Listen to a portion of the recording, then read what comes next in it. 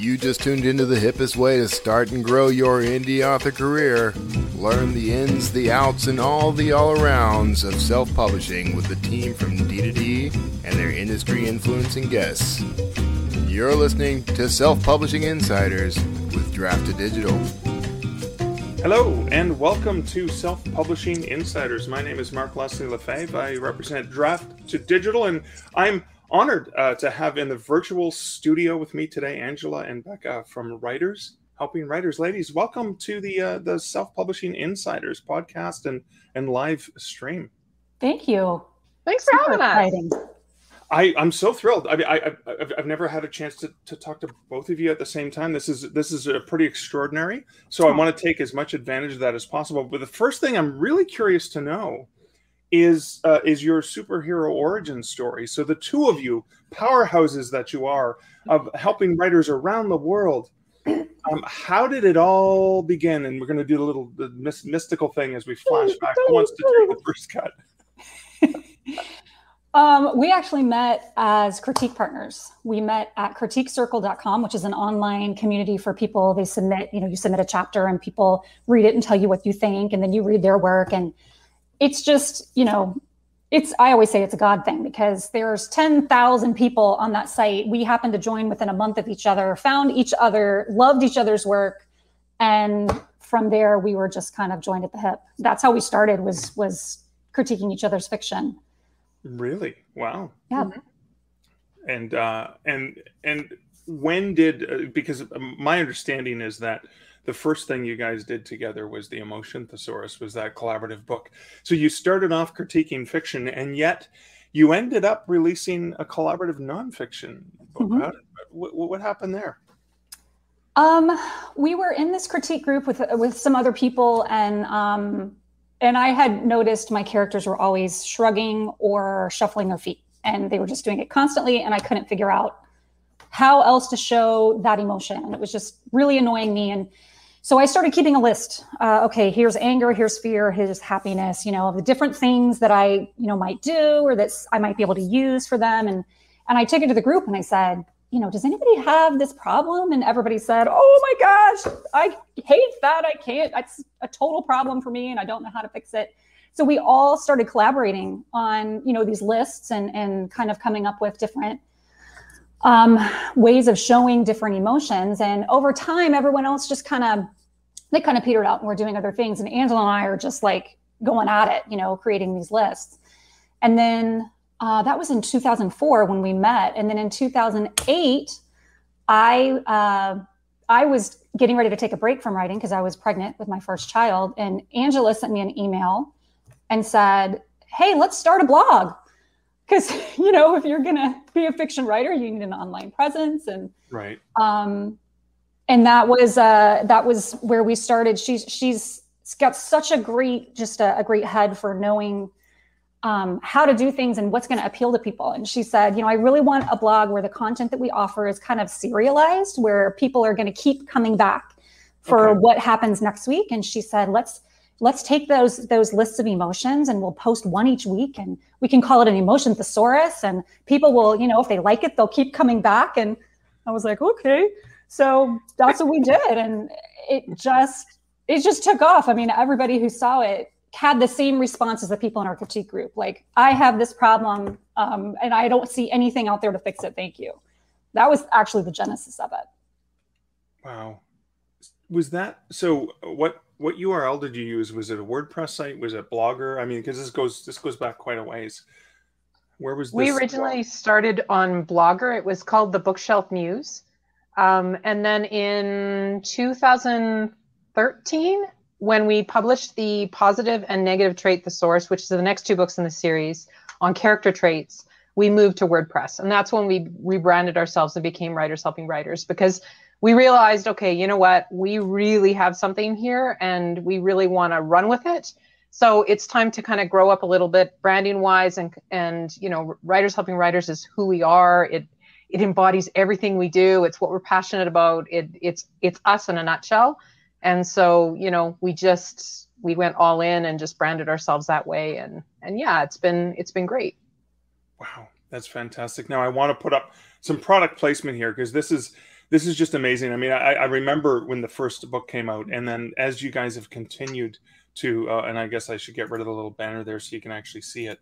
The series that you have that has just dominated really intelligent authors' bookshelves, because these are the kinds of books that I think it's best to own in paperback, even though I am a digital advocate. It's one of the ones you're constantly flipping to. So did you ever imagine that you would have this many resources that you created in that series when you first were creating that blog list all those years ago?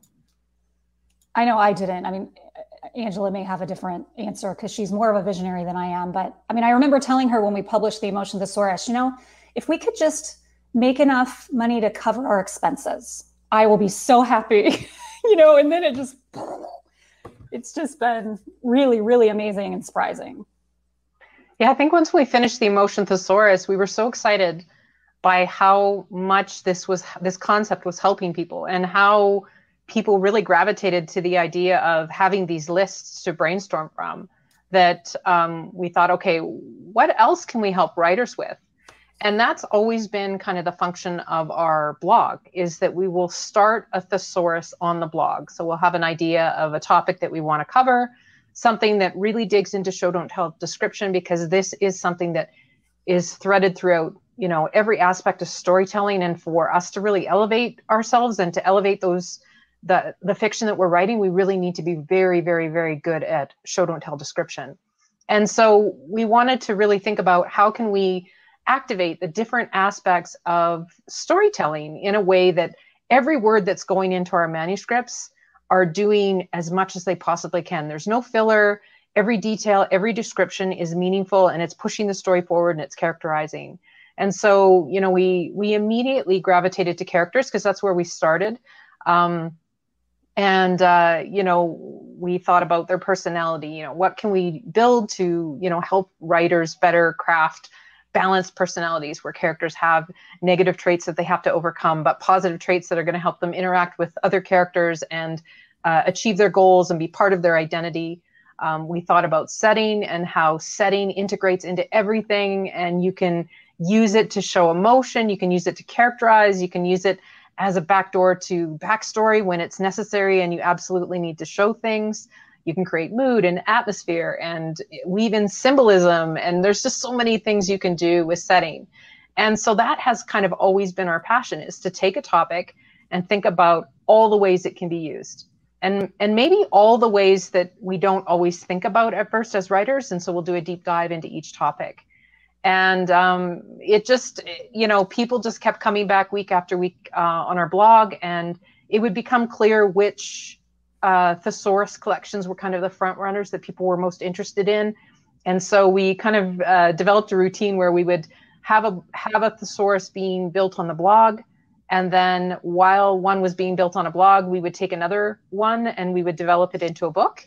And then all of our thesauruses would go to One Stop for Writers, which is our subscription site.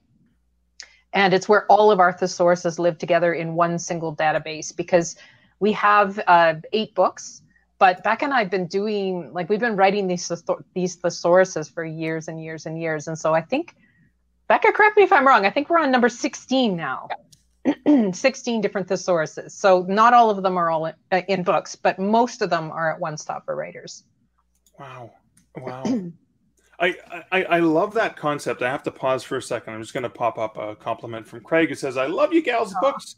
So helpful." And I know that sentiment is echoed throughout the author community. But I'm fascinated that it started, as you're collaborating and you wanted to put together a blog and create resources that were helpful for writers. And I love that you've continued that, because that's still the primary resource. Even though, I often think of you ladies, and I think of those beautifully branded, that series. It's really, really handy for writers to have. But the core of the business is that content. And you said you have 16 titles where you're constantly pushing out material and information that writers can benefit from. Does that the interactivity that you get from a blog and the feedback, does that inform what ends up getting into a book when you actually decide to put it into a book? Or how does that process work?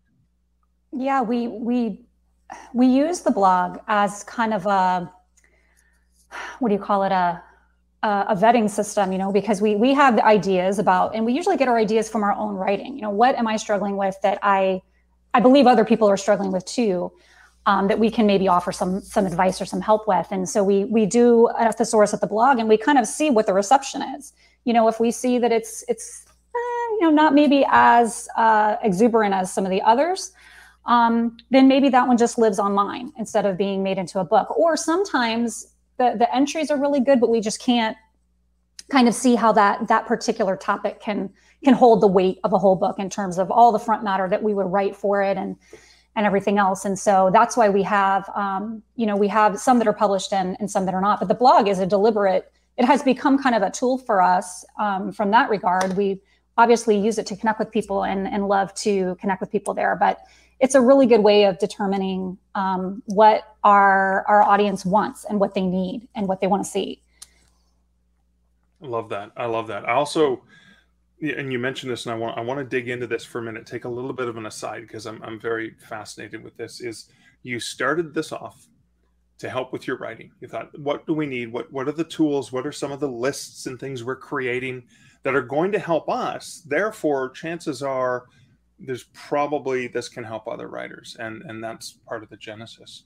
So I want to take a pause then and say, so since you started this venture, which I can imagine is very all-consuming, it takes a lot of your time and energy, what about your personal writing that's not necessarily helping writers writing? Are you still able to do any of that? In a perfect world. Yeah. I think because, oh, sorry, Becca, you go ahead. Go ahead. No, go ahead. I think, yeah, as this business evolved and as we really started seeing, just the response from people and the requests, can you please write about this? Can you write about this? We realized that if we really wanted to do this well, we had to dedicate ourselves to it. And it meant putting our fiction on hold. Wow. And then I think that definitely doubly came true when we started One Stop for Writers, because it's an entire other ecosystem that, we're responsible for all the IP and managing the business and all that kind of stuff. And so it's like having two full-time jobs. And then there's the teaching component, which is a third, job. So unfortunately, we both understand that right now, for us to do this well in a way that really honors the people that have, been with us and constantly, support us by recommending our books and telling people about the guides and telling people about our sites. We want to do right by them. And that means really, focusing on the work that's in front of us and coming back to writing when it's a good time for us. I think if we tried to take it on right now, it would be too much and we would get very frustrated and then we're not doing anyone any good, and we're not doing ourselves any good. So sometimes it's better to just make decisions about cutting things down and reallocating your time until you can better dedicate yourself to the other things. Wow. Well, thank you for taking that personal sacrifice to help other writers. But I guess that is priorities, right? Is that priorities are a thing writers often have to deal with, right? You only have so much time. And what are you going to dedicate your time to? Well, and we love helping writers. It's funny because this whole thing was an unintended career path that we went on. But, Becca, before she became a writer, she was a teacher. And so, teaching and helping, this is a big piece of who she is, both professionally and personally, and me as well. I really love being able to help people in whatever capacity I can. So this is incredibly rewarding. And, there's a little piece of me sad that I can't work on my own fiction right now, but I know I'm going to come back to it when the time is right. So it's all good. And to speak to your comment about, prioritizing, I know that I think that's a huge struggle for writers everywhere, because so many writers are not just writers. They're doing other things. They're raising families. They have day jobs. They're involved in so many things and it's all, important stuff. So how do you find that time? And, that's been a big part of our evolution over time is just, when we started, things were pretty simple. We had one book and we put it out there and we were marketing it. And then, other books came up, and then we started getting invitations from people or emails, we'd like to partner with you here, or can you come and do this? And pretty soon we were having totally different discussions, in our Skypes together about how do we do it all? I really want to do this. This is so good. It would be so good for our business. It would provide a new way to reach out and help people. But I don't see how we can. And, we had to put together a business plan at some point to kind of solidify, what our goals and our priorities were, and to provide a framework for us to be able to say, I can't say yes to this because it just doesn't align with what we're doing. Even though it's really good, I have to focus on these things in order for us to be successful. And I think that a lot of people get to that point, and it's so terrifying, because as writers, so few of us are business people. And it's like a totally different way of thinking, but I think that's key. If you get to a point where you need to do that, you've got to make the time to figure out how to prioritize all those opportunities. I'm glad you mentioned that, because that is so critical. I know relatively recently, I think I reached out to wonderful ladies to see if you wanted to participate in a particular promotion for the books. And you took a look at it and went, no, this goes against whatever business principle. We're going to lose out on this if we participate in that. So thanks for the invite, but not so. One of the things that I really respected about you saying no to me, but is that you didn't just say, oh, we like Mark, we hung out with him, he's got a cool bald head, any of those things. You looked at it from a business perspective, not a personal one, and went, doesn't make business sense. And I think writers need to learn from that sometimes it's okay to say no, because it may not fit the big plan, right? Yeah. I think everything changed for us once we built a business plan. And I know talking about business plans is totally not sexy at all. It is not, and it scares people too. They're like, oh, a business plan, that sounds really complicated and it's going to hem me in. And especially us free-spirited creatives, I don't want to do that. But I think Becca would agree. Everything changed for us once we started following that plan, because it just simply, it made sure that our yearly goals were always in the windshield.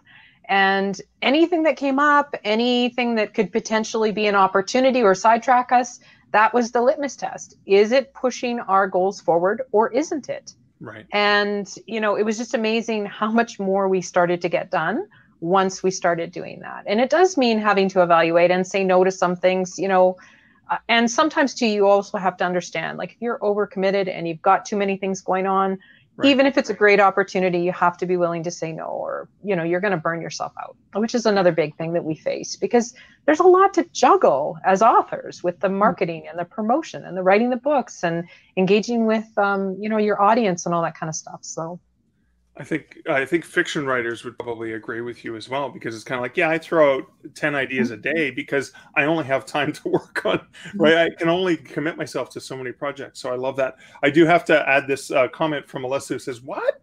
Business plans are totally sexy. We needed Alyssa's help when we were putting all this together. and Lexi adds to that, of course, the comment that business is the only sexy that isn't not safe for work. So I want to dig into some of the logistics, because you have a company that you run together. And I know one of you is American and the other one is Canadian.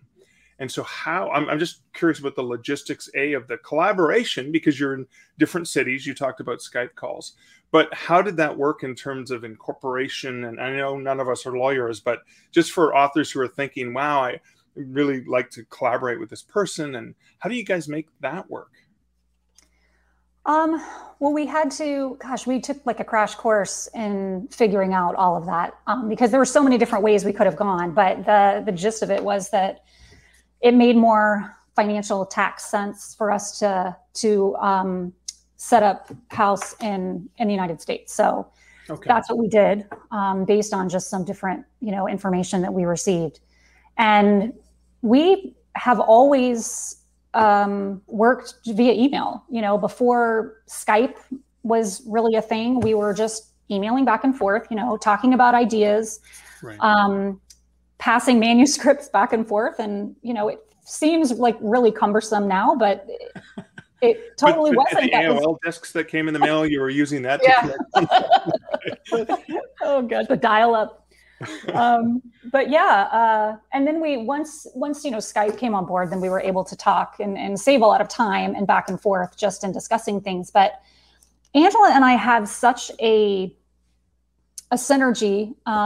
It's very, very easy for us to work together. It's just really seamless. I mean, we are very compatible. She has strengths that complement my weaknesses and vice versa, so we each bring certain things to the table, and we have such an easy trust and respect for each other that, she's in charge of marketing.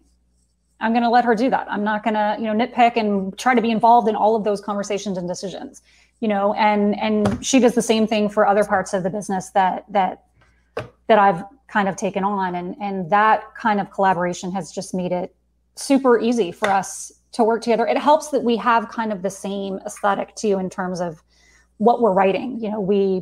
We see things very similarly in the ways that you need to be similar. We're different in the important ways, but then we see eye to eye on the important things too. And that's made it super easy.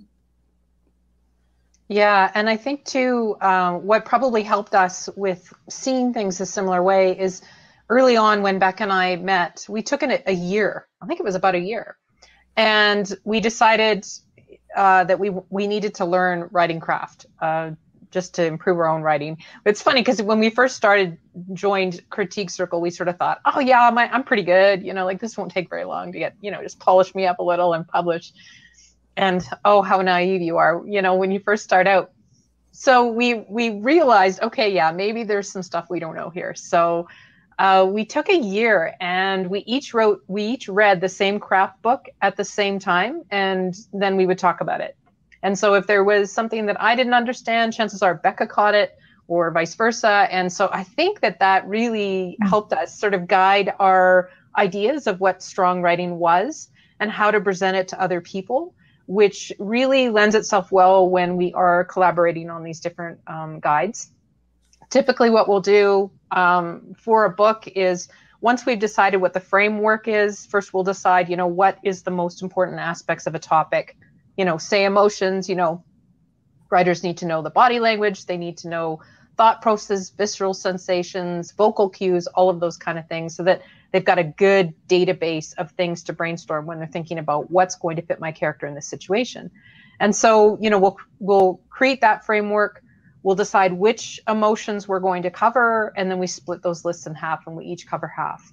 And we do the same thing with all the teaching content, the front matter as we call it, for our books. We'll go through, we'll outline what we want to talk about. We each take half, we each write it, and then we swap and edit. And so by the time it's done, you wouldn't be able to point to an entry or a particular area in the front matter and say, oh, Becca definitely wrote this, or Angela wrote that. You can't tell who wrote what, just because we both lent our ideas by that point in time. So yeah, it works really well. And it's amazing too, because Becca and I've only met 4 times in person. It's just crazy. Yeah. Is there a picture from each time you've met in person? I've seen at least one of them. I think there is. Okay, good. Yeah, I think most of them, yeah, we did. There's one of us in the stocks, I remember. The first time we met, we were in Disneyland, or Disney World, I should say. And on a carousel, and... and then we have 2 from when we spoke together. Conferences, yeah. So anyway, it's kind of hilarious, yeah. So I'm always curious to dig into the logistics about this. So you've created this company together, this entity. How did you decide to pursue publishing? Like, what were the logistics of that? Did you go out and find an agent, find a publisher? Did you indie publish? Was it a combination? How did you go about this? Well, with the Emotion Thesaurus, it was so well received, and everyone was saying, I need a physical copy of this. Can you please turn this into a book? And so we're like, oh, okay, we can do that. Let's publish this book. And we had always been, enamored with the traditional model. That was kind of what we came up understanding and knowing. And so that's what we were going to do, So we started looking into getting an agent and figuring all of that out. And we started seeing the Emotion Thesaurus entries like popping up on people's sites where they were just basically lifting it and putting it on their sites. And we said, oh, shoot, somebody is going to publish this before we can get an agent and then wait the 18 months, before our book is published. And then we're going to be screwed. Right. So we said, gosh, can we self-publish? I mean, we were had zero idea, had never looked into it. We couldn't, kind of wrap our brains about that. Plus, at the time in 2012, there was still a fair amount of stigma around self-publishing. And so we were really, really nervous about kind of going that direction. But it became very clear that that was the only reasonable option for us. We could not wait. And so it's like the story of our career. I mean, we just, okay, let's learn about self-publishing now. And we both kind of dove into that and figuring out, where to distribute and how to format and the business side of that, and how to take care of all of the financial everything. And it was terrifying. We were just felt like we were completely in over our heads in the process. I remember I had a 3 and a 2-year-old at the time at home when I was editing The Emotion Thesaurus, and one of them had a fake thermometer stuck in my mouth, and one of them had a blood pressure cuff, and I'm trying to publish this book with 2 toddlers. It was insanity. And I remember thinking, what have we done? But we just, we put our heads together and we figured it out. And that's kind of how we did it. I think too, we had to talk ourselves off the ledge a little bit with self-publishing, because at the time, like Becca said, 2012, there was stigma, but we were publishing a book in a space where there were very few self-published books. In fact, the dominant books were, they were Writer's Digest books. They were writing guides by best-selling authors, by, high-profile agents, by editors. And then there's Becca and I hey, let's publish a book that doesn't look like anything else out there. I'm sure this will be fine. And, because we were that's the other piece of the puzzle, is that we were bringing a new format to the market. We were calling something a writing guide that was not a traditional format that people were used to. So it was a little bit of a gamble, but we had enough feedback from people who visited our blog, who would write to us, that, this is so helpful, that we thought, what's the risk other than, someone pirating it, which did happen. We did have someone from the Florida Association of Writers ask us to come speak about The Emotion Thesaurus because they had a copy, and we're like, what?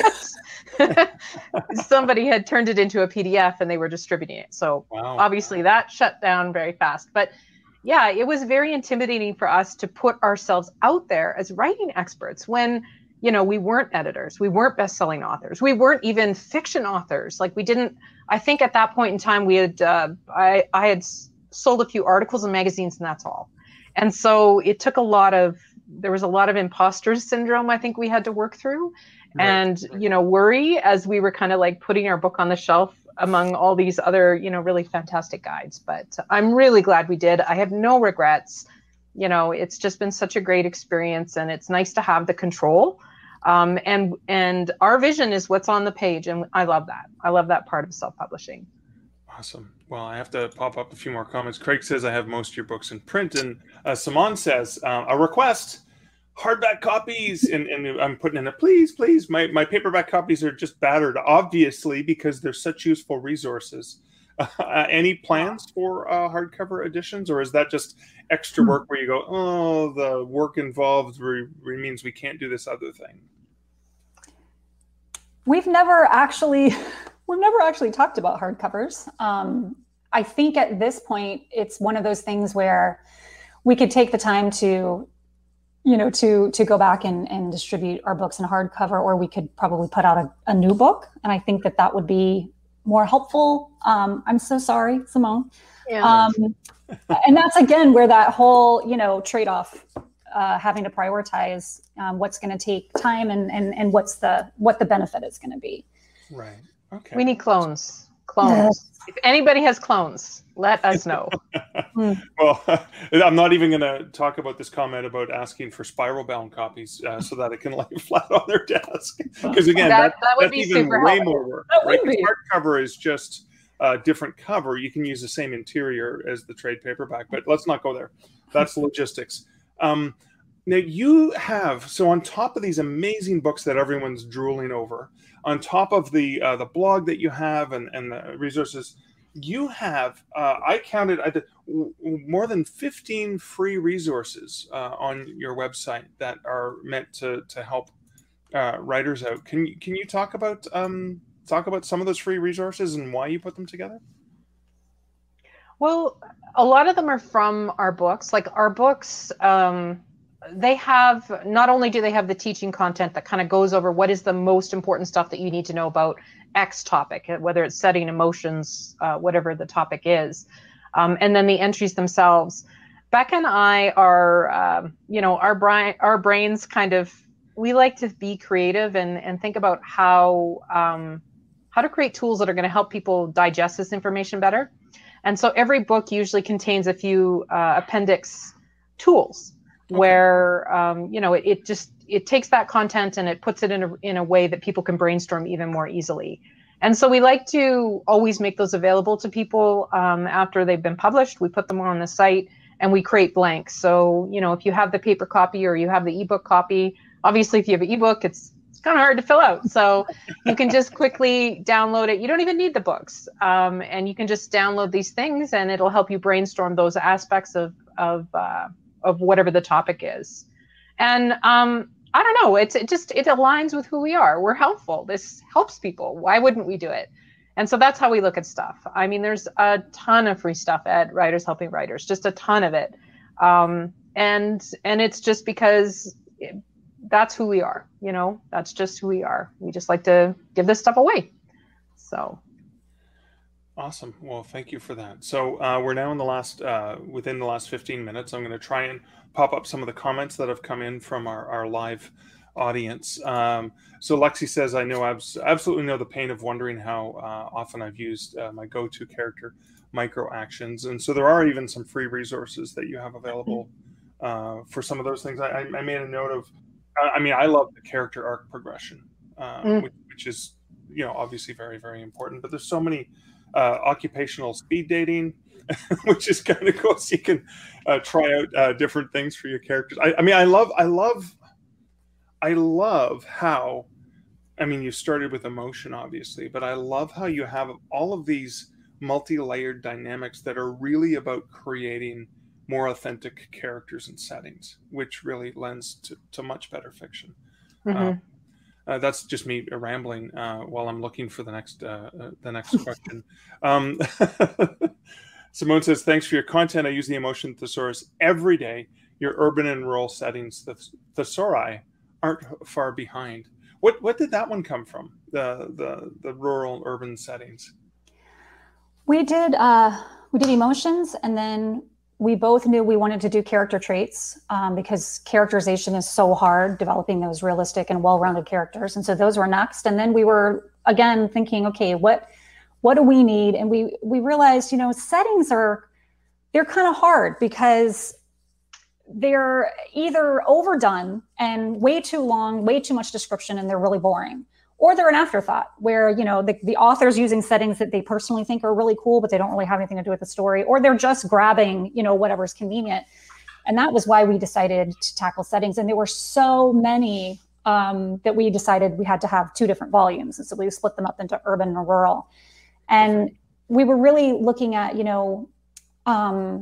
all of the importance of getting the descriptions in a multi-sensory way. And so it's not just what you see, it's what you hear and what you taste and what scents there are. And so we actually visited as many settings in the book as we could to really do research and nail down what those different sensory experiences were. I remember taking my kids, we went to the marina, we went to the train station, we went to all these different places one summer. That was, I think, one of the funnest books for me in writing because it wasn't really heavy and deep. It was being able to get out and just kind of experience different places. The low point was when I took them to the liquor store because I had to I had to research that, and I've got my 3 and my 4-year-old like, sit here by the door and just be cool. I'll be right back. It's for research, I swear. But that was really where that came from, was again recognizing settings. That's something that a lot of people struggle with, and they don't even know that they're struggling with it, that their stories would be so much stronger if you just spend a little more time working on the setting. And that was the genesis for that. I got arrested for that one. That's right. What? I did. Because one of the settings to the liquor store. No. One of my settings that I was assigned was the back seat of a police car, because we thought a lot of fiction, takes place, the characters in the back seat. So I needed to get authentic detail. And here I knew a couple police officers, and they were happy to put me in the back seat of a police car. But I wanted to be handcuffed. And they weren't willing to do that. Yeah, okay. Yeah, because I needed to know, like, what does it feel like? Where does it pull? Where does it pinch? Because I want to be able to write this detail correctly. And so I found officers who would handcuff me and put me in their vehicle. I found officers that would put me in the back seat of a police car and not handcuff me, but not anyone who would do both. And so I was heading to my relative's place up in Fort St. John, BC, to help someone move. And I was telling my stepmother-in-law this problem that I had. She happens to be the mayor of a city up there. And I didn't know this, but she's like, don't worry, Angela, we'll get you set up. So we had went out for a family dinner. And after the dinner was over, I was supposed to be getting a ride with my stepsister-in-law to go to the jail to, view the jail cells and all that kind of stuff. What I didn't know is they had set up a false arrest for me, where I was pulled over and a police officer came and, made this story up about a jewelry store being broken into and our car, being the same make and model, and that there was a warrant out for my arrest. And so right there on the side of the road next to a sleazy hotel, he handcuffed me, and then I do the walk of shame to the police officer's car. So, I mean, it was awesome because I really got to experience it all. Like, even though I knew this was all fake, it's amazing, like the anxiety you feel, being handcuffed and then being put into the police car. And he was really great. He answered all my questions. The one thing that I said to him was that I think, like, one thing I'm confused about is that it actually smells better back here than I thought it would. And he said, well, this is because we don't transport prisoners in this vehicle. Do you want to smell one that is? And I mean, like, that's the conversation we're having. So I'm like, yeah. And then that was more of what I expected. And then, yeah, he even sprayed pepper spray in a snowbag so I could sniff it so that I could get that detail right. Like, it was great. Not in your face. Are they surprised? No, I have a line. I have a line for my accuracy, but yeah. I love the authenticity. So I have a good friend who's a police officer locally here, and prior to the pandemic, there were a few times where we had planned on me doing an overnight ride along, so I could just be with him and his partner, and just kind of witness, so I could just get a better understanding. Unfortunately, there are often some restrictions with certain police forces where, for public safety, they disallow it for a while, and then something happens, and then they allow it again. So I was just waiting for that again when the pandemic hit. It was like, but he had told me stories about, you are responsible as a police officer for cleaning out the back, all of the things that happen in the back seat. Where, and another friend of mine who's a resource officer for local schools, when we were there at the school doing an event together, she showed me the back seat in detail, and in the regional police force, the seats are not actually a cushion; they're just plastic, which make closing it down, because there's all kinds of bodily fluids that end up in there. That it just makes cleaning it so much easier. And obviously, there's no handles, right? It's all like this weird smooth. Is that what you found when they threw you in the back? Yeah, and what I was surprised by is how there's no room. Like, I would hate to be a tall man. Like it would be awful for you. So don't get arrested, okay? Yeah, they haven't thrown me in there yet. They don't give you any leg room because they're purposely trying to restrict movement back there. And so, I'm 5'8", but I was just like, wow, you're really squished in here. I can't imagine what it would be like for a larger man. So Anyway, it was really neat and fantastic, and they were great answering all my weird questions. So Wow. That's the best part about being a writer, right? Is we can investigate weird stuff and we totally get a pass. It's like, she's a writer. It's all good. Lexi says it's for research is the ultimate author excuse for everyone. Right? I'll find my browse history. So good. That's so good. Exactly. That's fantastic. I have to pop up a few comments. Sasha says, "Legends, pair of you. That's who you are, and you are legends. So thank you for that. What are some of the, because you help so many writers and you've got the interactive stuff on your website and blog, what are some of the things that you wish beginning writers would better understand, that you'd love to help them understand? What are some of the things that you just say, well, I really want writers to know this? I would say I would just want people to have more grace with themselves. I think so many authors start out and expect to, be able to write like their favorite authors. And that obviously doesn't happen. And it's a long process, as you learn and grow and study and practice. It's a long slog. And I think that a lot of people give up too early. And so I would, just want people to know it takes a long time, and that's okay, because every word that you write, every book that you work on, every idea that you explore is part of the learning curve. You are growing, you are learning as you are exploring all of those kind of different steps of the process. People get really upset about having to cut material out of their draft because, I wrote this and, it's a waste of time. No, that there's actually value in learning what to keep and what to cut. There's just as you are writing and revising and doing whatever you're doing along the way, it's all a learning experience. And if you can just look at it that way and soak it all in, it's a lot easier. It doesn't, feel like it's taking so long. So that would be my advice, is just to recognize that it takes a while, and that's okay. It takes everybody a while.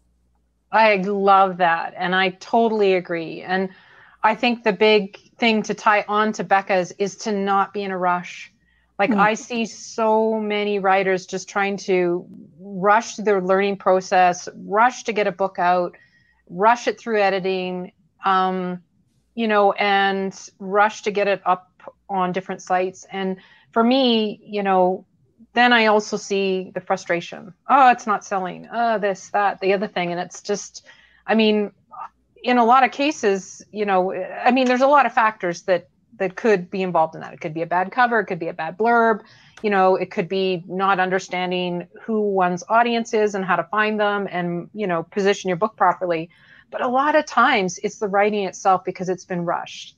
And just not, publishing shouldn't be a race. And we shouldn't get wrapped up in that mindset of looking at everyone around us that are, publishing books. That's their journey. And that's awesome for them. But we need to think about our journey and what's best for us and how to put the best book possible out. And I think that's why Becca and I, really are so passionate about what we do, is we understand there's a huge learning curve. We're always learning more stuff as we go along, and we love it. But we want to shorten that learning curve for other people as much as we can, because we understand that there is this incredible pressure to sort of publish. And people really need to just sort of, like Becca said, give themselves some grace, take a breath and realize this is a process. If we want to write really strong fiction, it is going to take time and practice, and that's okay. We don't need to publish immediately. Fantastic. I love that. I'm going to come back to one final question from the live audience. So Craig asks, going back to fiction, do you all write the same genre? When you get back to fiction, do you think you guys may co-author fiction together, which may only work if you were writing the same genre? What were the genres you were working on before this happened? Well, Angela was writing mostly middle grade, and I was writing young adult. I wrote historical fiction. We both wrote fantasy. She wrote, things that tended to be a little bit creepier, in a good way.